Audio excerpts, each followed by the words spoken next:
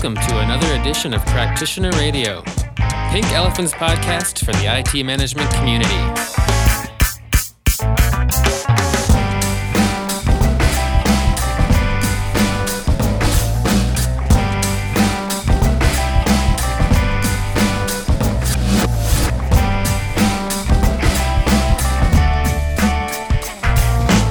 Welcome to Practitioner Radio, Pink Elephant's podcast for the IT management community.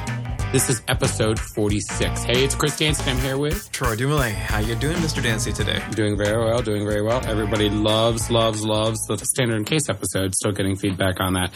It's always fun to see how it gets shared through the community. You know, it's different. People like different. We've had a lot of conversation around ITSM. It's been around for dog's age, right? But this concept of combining case management and standard process, yeah, it was unique, and I applaud Rob for bringing that book to market. That's great. So, as we talked about last time, we had 3 shows. You should have, by now, everyone's heard episode 45. If you haven't, you can go back and check out 45. This show, we're doing a Reversy, and then we got one more show coming up with Gary Case. We're going to go back to the future, so to say. But we did service-based costing last time. I was impressed by how interested you got into the money side of it. You must be are you the guy at home that kind of takes care of your finances? No, but a little Christery fact. When I went to college, I went for accounting. Okay, there's some hidden truth there. I didn't know about that. That makes sense to me. Yeah, so I have no traditional educated IT background. I'm traditionally educated in accounting. So last week we brought out the accounting geek in you is what you're saying. Yes, but I don't tell many people because, I don't know. It's like that hidden thing you don't want people to know. Your dark secret of accounting. I did. I just loved service-based costing. I don't know. So, and I'm also looking forward to the show with Gary, episode 47, which is next, because I like the idea of going back to, back to our roots, back to Help Desk 101. This show, though, we're going to do something we've only done, I think, once. But it was an experiment last year where we did Practitioner Radio Reversy. Yes, I get to ask the questions today, and you had to prepare. So I like this. We could do this more often. Yes, people don't understand that Troy does all the work for Practitioner Radio. I just show up and ask him questions. So Reversy, for those of you who didn't check out last year, is the concept where we have a topic like we normally do, but instead of me kind of exploring Troy's head and him helping me understand something, I kind of come to Troy with my thoughts and opinions on a topic. It can be old or it can be new, and we just kind of flip the tables. It sounds just like Practitioner Radio, but you get to be the smart guy and I get to be the smart aleck. You get mad when I say that about you, so you shouldn't say that about me. Absolutely. So today we're covering what, Troy? All right, so today we are going to talk about big data and its implications on IT service management, or if there are any, and I believe there are. So, big data is a trendy topic, and, trendy topics kind of get hits on the Practitioner Radio, so it's good. But my question to you, Chris, is big data really a new thing? Because, I've, under different terms and different names, I can think of a different conversation I had 10 years ago under data warehousing and just unstructured data sources and configuration management systems. But now it's all about big data. So how would you define big data? Is it different? I don't think it's big different at all. I think it's completely marketing. I think, like anything, the awareness of it by the general public, or not hyper smart people like you were and data people were 10 years ago, is what's made it kind of seem like a new thing. The fact that, you can read the term big data in a national magazine where, you would have never seen that term 10 years ago is what makes it seem big. But I agree with you. It's not big, but our awareness of it is what's big. I think the need has become more prevalent because, we talk about organizational silos, and all these silos have defined their own data sources over time, and they all have their own bespoke applications and unstructured data or databases with totally different structures. So the reality of trying to correlate all this information into kind of some sense that makes decision-making possible, how do you even go about that? What are your thoughts around that? Well, that's what I think is interesting because, as IT folks, that's what we've been doing for 30 years, right? We've been looking at databases and merging them together and doing select statements. And basically, if you've ever looked at most of the tech management systems I ever built were just forms in a software that pulled in disparate data from all these different systems and displayed it in one form. Yeah, there are tools that actually just lay on top of tools just to do that. Yeah. So, I can't think of one of the things I, like to remind people, especially IT service management people, I can't think of another group of people who are more suited for this. We've been doing this forever. I just think we've never really kind of thought about it. And I've created some, I don't want to say a maturity model, but I've created some layers for us to start to get our heads around it. But for me, this became really personal about 2 years ago when I started quantifying much of my personal data, and really became a business focus for me when I looked at how my personal data related to my business data. So it's one thing to have Practitioner Radio scheduled. It's another thing to know how well did I sleep before I got up for Practitioner Radio, which is very kind of, maybe people wouldn't see a relationship, but there are lots of relationships. So I think you're poking at the concept of systems thinking, right? Everything's related to everything else. We live in a world of cause and effect. How you slept last night or didn't basically impacts the way you deliver and operate today. What we decide over here as a certain procurement, preference impacts something over there. But how do you even understand the context? How do you bring that context together between your quantified personal life and the ITSM or business side of your world? Well, I look at everything. I have a slide that I created last year. It's the kid from The Sixth Sense when he says to Bruce Willis, "I see dead people." I took that slide and just added the text, "I see data." And for me, I look at all data as either big data or little data. And where they meet is really the contextual side of it. So big data would just be the systems style thinking, or what I call a quantified existence. So the relationship to everything. God is in the service desk numbers, right? It's literally the element is there. Little data is really just all the minutia data, so how loud is my voice right now? And we can see that, if we're using something like GarageBand, the decibels and that sort of thing. But to get started, I think we need to really understand where data is coming from and really what that data is. And a lot of systems in the organization create data on their own. There's logs that you can look at. There's the interactions that those systems have with other systems. And then you've got this entire frame of thinking around application performance management and customer experience management. Well, application performance management and customer experience management are nothing more than analyzing the data and transactions between people and machines, people and people, machines and machines. So that's really where the core of my belief system and my thoughts come from on this. Wouldn't you say, though, that there's a maturity in the context of just being aware or wanting to be aware? Because like you mentioned a minute ago, we spend a lot of our time focused down on the minutia because our specific role in life or task we've been given says do this one thing in a context of, task specialization. But how many people are really awake to the awareness and or the desire to know more context? Like, how does that even occur? I think we have to be kind and slow down when we look at our professional lives and know that, for a lot of us, we've been doing this, we're in our 40s, our 50s, our 60s. We've been doing this for, decades. So, we can't automatically expect each other or ourselves to be hyper aware when it comes to these types of issues. There are things we probably always have thought about. There's always that person in the meeting who goes, yes, but if we just knew this, or if we just looked at this and this. But I do see, and I think this is why it's so important and why I think it's being talked about so much in the media. I do see this as a skill. I mean, I can't remember what university it was last week, but we'll put it in the show notes. Just announced a data analytics online course for $60,000. Then you have to have an advanced degree to even sign up for it. But it's interesting because I think people are slowly becoming aware. Tim Ferriss in his book, The 4-Hour Body, said, just the awareness of what you do to your body sometimes is enough, and more often than not, actually, enough for a catalyst of change. So he makes the example of just take a picture of every single food. You don't have to do anything with the photo. Just take a photo of everything you eat for 3 days and then look at it. That sounds pretty, that sounds like getting on the scale. Yeah. This is something I don't want to know. I'd rather not understand the details.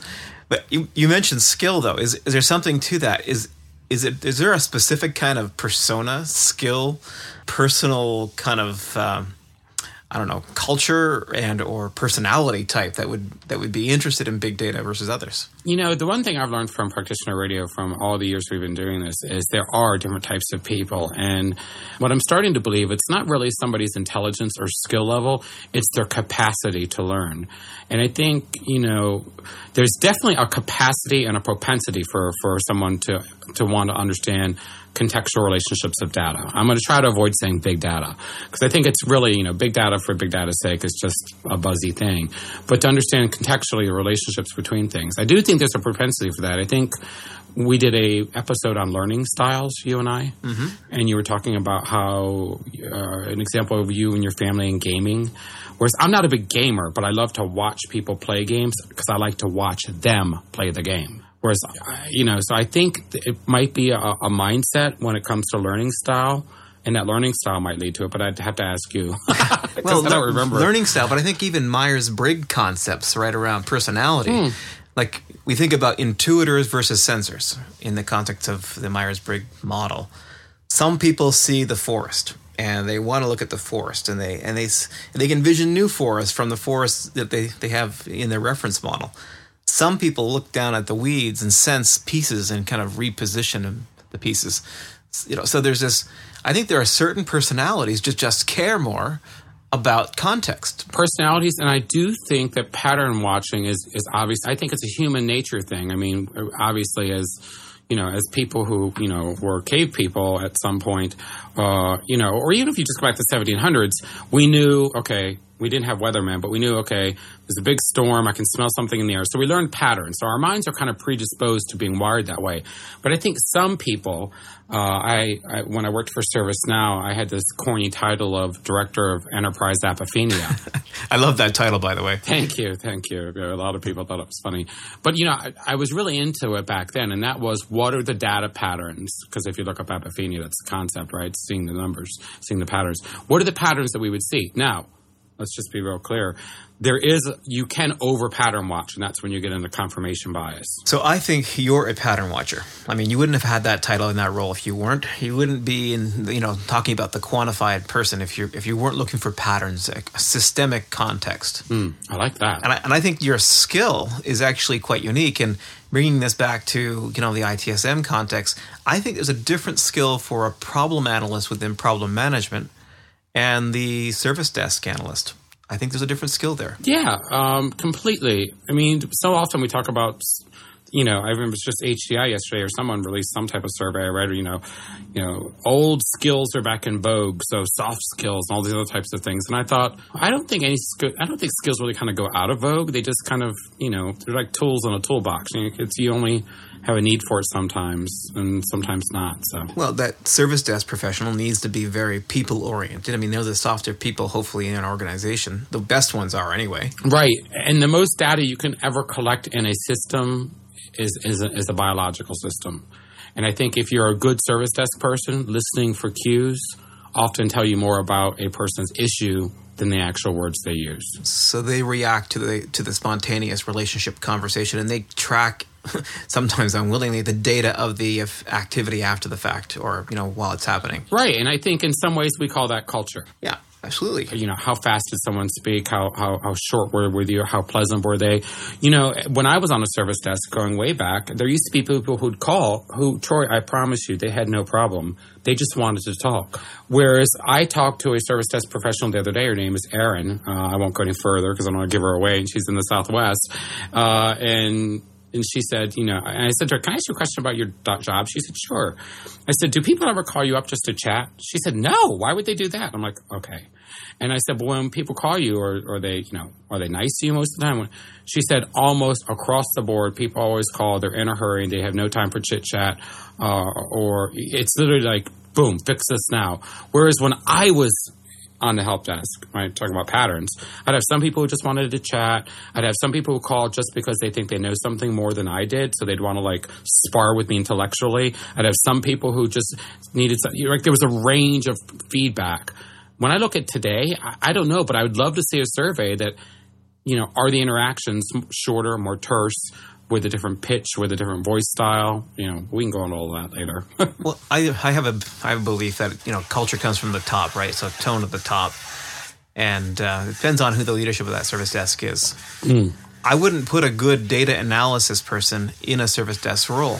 And I wouldn't ask a service desk person to actually do data analysis. Yeah, because I couldn't do, well, it's a struggle for me to be present with you and listen to your voice and hear what you're saying and make a relationship connection to our conversation, because I'm constantly looking for patterns. So to your point, I would not be good. Now, I think I do a good job at it because I practice being present. now. And that is key. You mentioned something a minute ago I'm intrigued by, which is a maturity model for big data.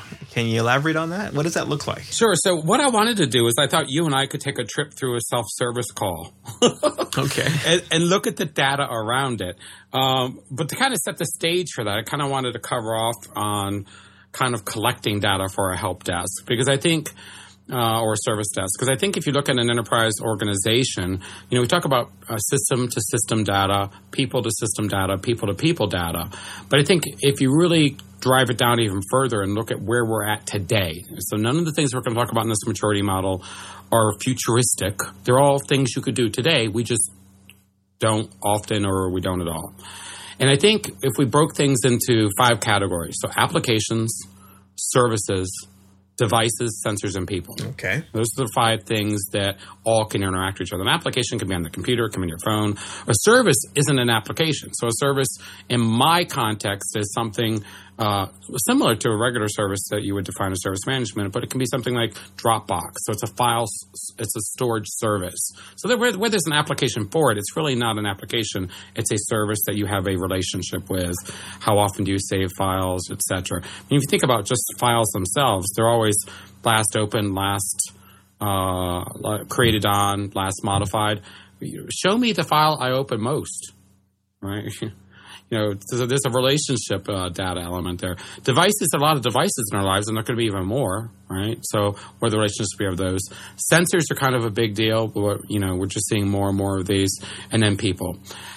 Human-computer interaction is really the science of this. So if you're ever interested in how this works, there's some great pieces online. And if you look up HCI, there's a great organization called the Interaction Design website or Interaction Design organization.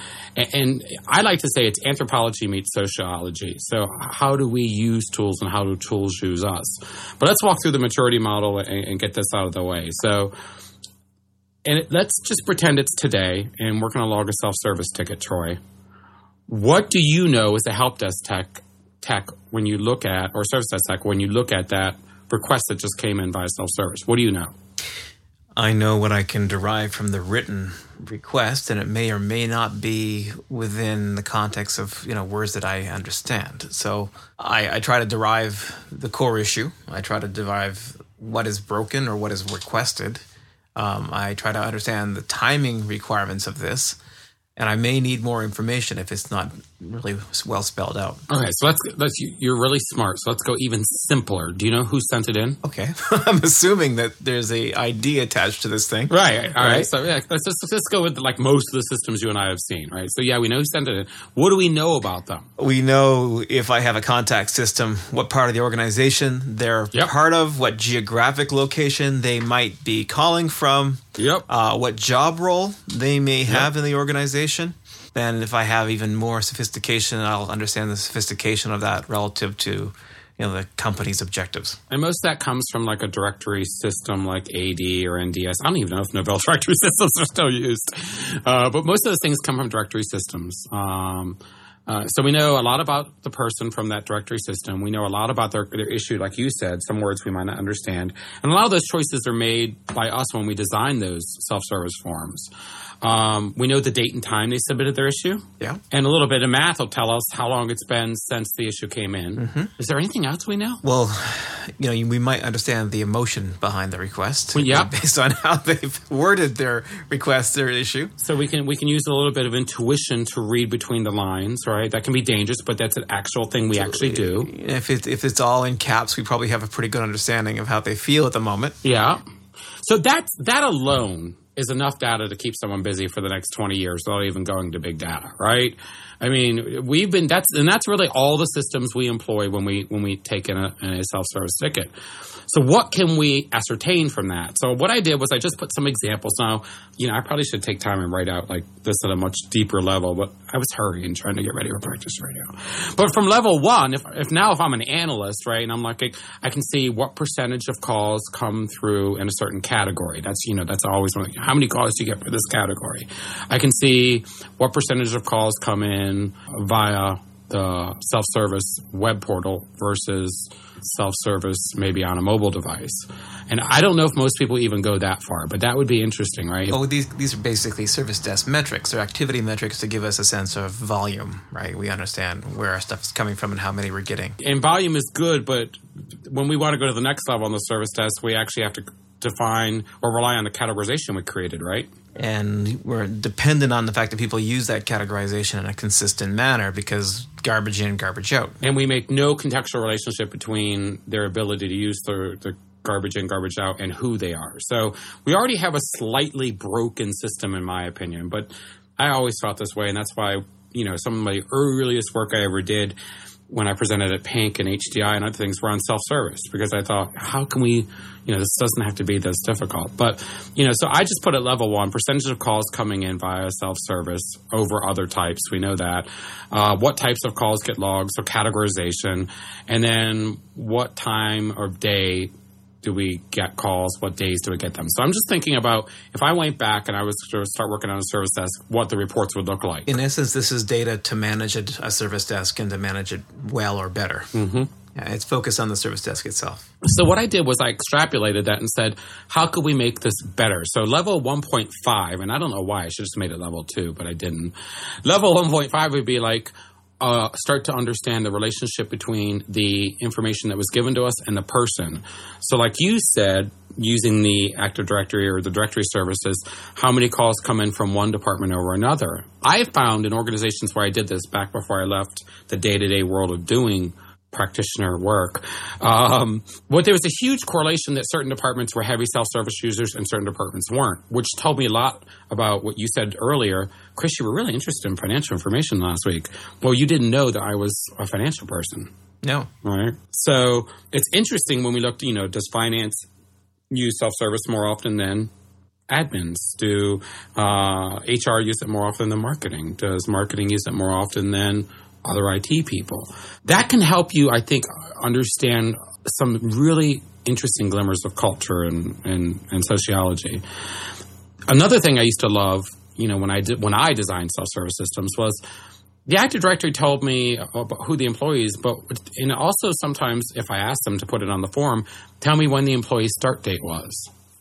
Because I found that there's great information both in responding to a call and understanding who uses self-service by how long they've been employed at the company. Mm-hmm. So I think there's a balance here about how much information you ask them to input and how much you get through other systems, right? Because I think there's a diminishing return. You start requesting too much, I start getting angry and frustrated and kind of say the heck with it. Well, yeah, I'm just thinking we pull it in from Active Directory or an HR system so we kind of know how. And again, this is the data analysis side, right? So this might not be something we see on the forum, but I know as a tech, I used to want to see it because, I'd want to know if someone had been there 30 years and they've probably talked to 100 different help desk people versus someone who just started today. And I think sometimes that can help us change the way we deliver information, maybe a little bit. Well, it's tailoring your approach, right, to the services you're giving. Yeah. So you're using context to tailor your services. Completely. I think that's really the key to all of this. So that's 1.5. Okay, got it. Yeah. Level 2 starts to get into kind of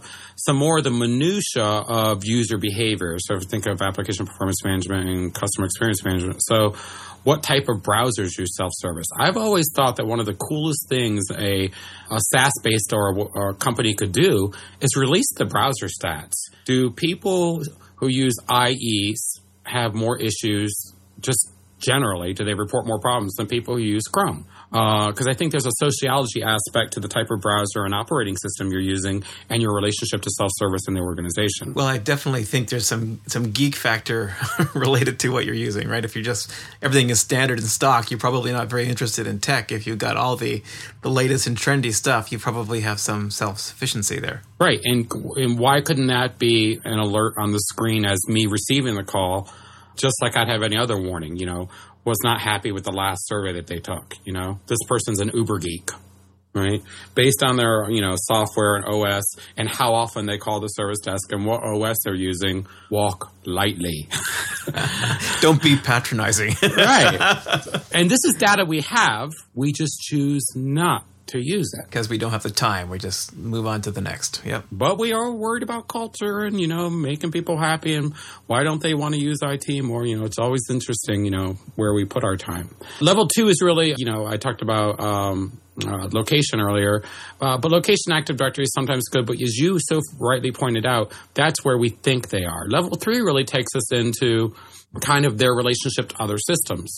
So what projects are they currently working on? So tying into the project management system. Or do they have any open HR issues, whether they be actual HR requests or like a disagreement or a problem with the company or some other type of dispute?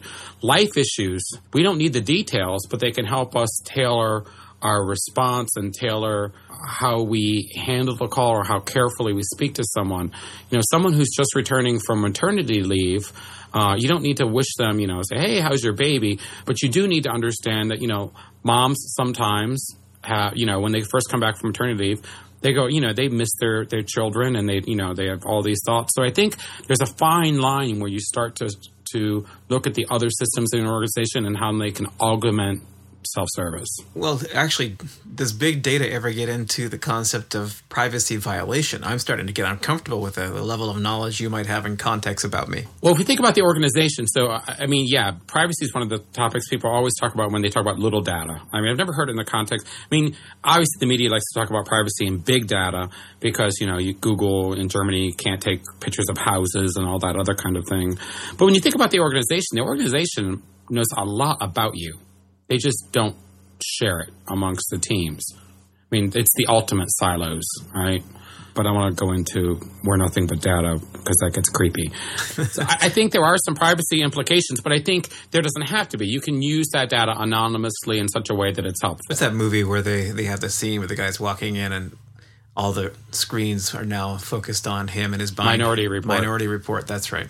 So basically we're talking about big data is contextualizing everything about what's being delivered to you based on all different factors of knowledge and pieces of information. Right. And empowering big data is about your relationship to that. Which means the systems have to have correlation and there has to be patterns that have been automated for identification. Exactly. Automation and pattern recognition is key. Very good. Sorry, I didn't mean to say that. That's very good, Troy. So, also, level 3, what applications was someone using before they hit self-service? What were they using after self-service? But we can also have the concept of level 3 of simple geofencing, right? So the concept of where are you? Physically, where are you? Are you on the first floor at this address or are you on the second floor? If you're on the second floor, did you know that what you're requesting as you start to type printer, it shows you a list of printers near you, right? So geofencing, so time, date, location, and elevation of someone starts to be very, very interesting in assisting them proactively. And from a data point of view, people on the second floor have more problems than people on the 21st floor, right, who are all man. Service Catalog needs to understand both all this context and even geofencing, as you put it, because the services for a global organization from Manila may not be the same ones that are presented in San Francisco. So you have to understand the context of this to actually know where the entitlement is. Exactly. And if you look at my personal history, where I work now, and the very first product I worked on, and I won't say any names, but you'll see geofencing in there because that was really important to me from a service catalog and from a service delivery standpoint, that systems knew where you were and gave you things close to you. So I just think it's something so simple we could do now. I often say I wish our service desk systems were as smart as our phones. Yeah, there's an app for that. Well, yeah, your phone knows so much, which kind of takes us to level 4, right? So phones today, Android phones by Samsung, actually have temperature monitors. So why wouldn't you, if you could, log the temperature of the room when the ticket was taken? Why? Oh, yeah, I know it gets creepy. Yeah, it's getting really creepy. It's getting really creepy. But if someone's working in a room that's warmer than a room that's cooler, we can start to understand optimal temperatures to keep the call call volume down. We got some cranky users over that building A, so turn the turn the air conditioning up. Proactively make the temperature cooler, right? It's going to be Christmas season starts the day after Thanksgiving. Make the rooms a little cooler. These are just things. The humidity in the room, right, is something else. I think the relationship between, how long someone was on the phone and when they actually start to open and log an issue on the ticket. Did they just get off the phone? Did they pick up the phone after they log a ticket? And then proximity gets into level 4, which is different than geofencing. So how close are you to other people? Are you in a cube? Are you completely alone? Is there no other people around you that you work with? So proximity is, while similar to a physical location, is much different because proximity really gets into your relationship to other people and their interests. Well, you need to know that if you're going to give them a second tier support agent to speak to. You have to kind of figure out who is the local forward deploy person they need to speak to, or et cetera. Right. We'll do level 5, 6, and 7 real quick because we're at the top of the hour. But level 5 is when we start getting into little data. So if a employee wants to opt in any of their quantified self, so what is their heart rate when they log a ticket? When they press the keys on their keyboard or on their phone, how hard are they pressing them? What is their eye movement? So using things like leap emotion came out yesterday. So using things like hand gestures, how much were they moving their hands or head was moving when they logged a ticket? Level 6 gets a little bit more. So how much did that person sleep the night before? What is their blood glucose when they log a ticket? We're crossing a line now. I know we are. And then level 7 really gets into really deep levels of, what is their DNA makeup? So how much Cro-Magnon man are they? That sort of thing. And these are all information tools available today that anyone can use. I'm not, 23andMe is a data site. Having an open API call to 23andMe would tell me what percentage Cro-Magnon you are when you log your ticket. So, while outside of the bounds of actual rationality that someone would do at a service organization, they could. What limit of context can you really go to? There is no theoretical limit. It's just what's practical and what's advisable. Yeah. But the first thing you have to do is care about this context. And again, I submit to you, most of us are so focused down in our little silos with the one thing we've been given to do that very few people, are given the time and day and effort and maybe even have the skill and or aptitude and or, pattern matching ability to even want to look at context. So I think it's a rare breed that we need to identify because it's necessary and it needs to be someone's job. Yeah. Yeah. And I think it will be. I think we're going to see, as more things get automated, I think for IT folks, we're going to need to look at other ways we can optimize services. And this pattern matching skill is probably a great place to start. Okay. Well, wow. You've taken us right to the half hour and a little bit beyond. Of course, I've been more lenient because usually this is where you cut me off. I know. I kept thinking he's going to cut me off before I get to level 7. I wouldn't do that to you. But you know what time it is, Chris. I've got my umbrella. Oh, do you want me to do my own? You do it so well, but let me see here. All right, it's Chris's Thunderbolt Tip of the Day. Oh my goodness, that was great. IT professionals need to put aside KPIs, SLAs, metrics, best practices, and look at the transactions and relationships in their environments. Observation of any data element over time yields an awareness that will irrefutably lead an organization into darkness or light. These relationships fundamentally tell a story of the organization's health and will help light a path toward a better understanding of the true culture behind the neon lights of reports, slogans, and communication plans. IT management professionals are uniquely qualified for observing the disparate systems, creating value. At this core is the big data opportunity of the next 10 years. Well, that was a paper in a tip, but very, very astute. Thank you so much for letting me do Reversy. That was fun, Chris. We'll have to do that again. All right. See you next week, Troy. Take care.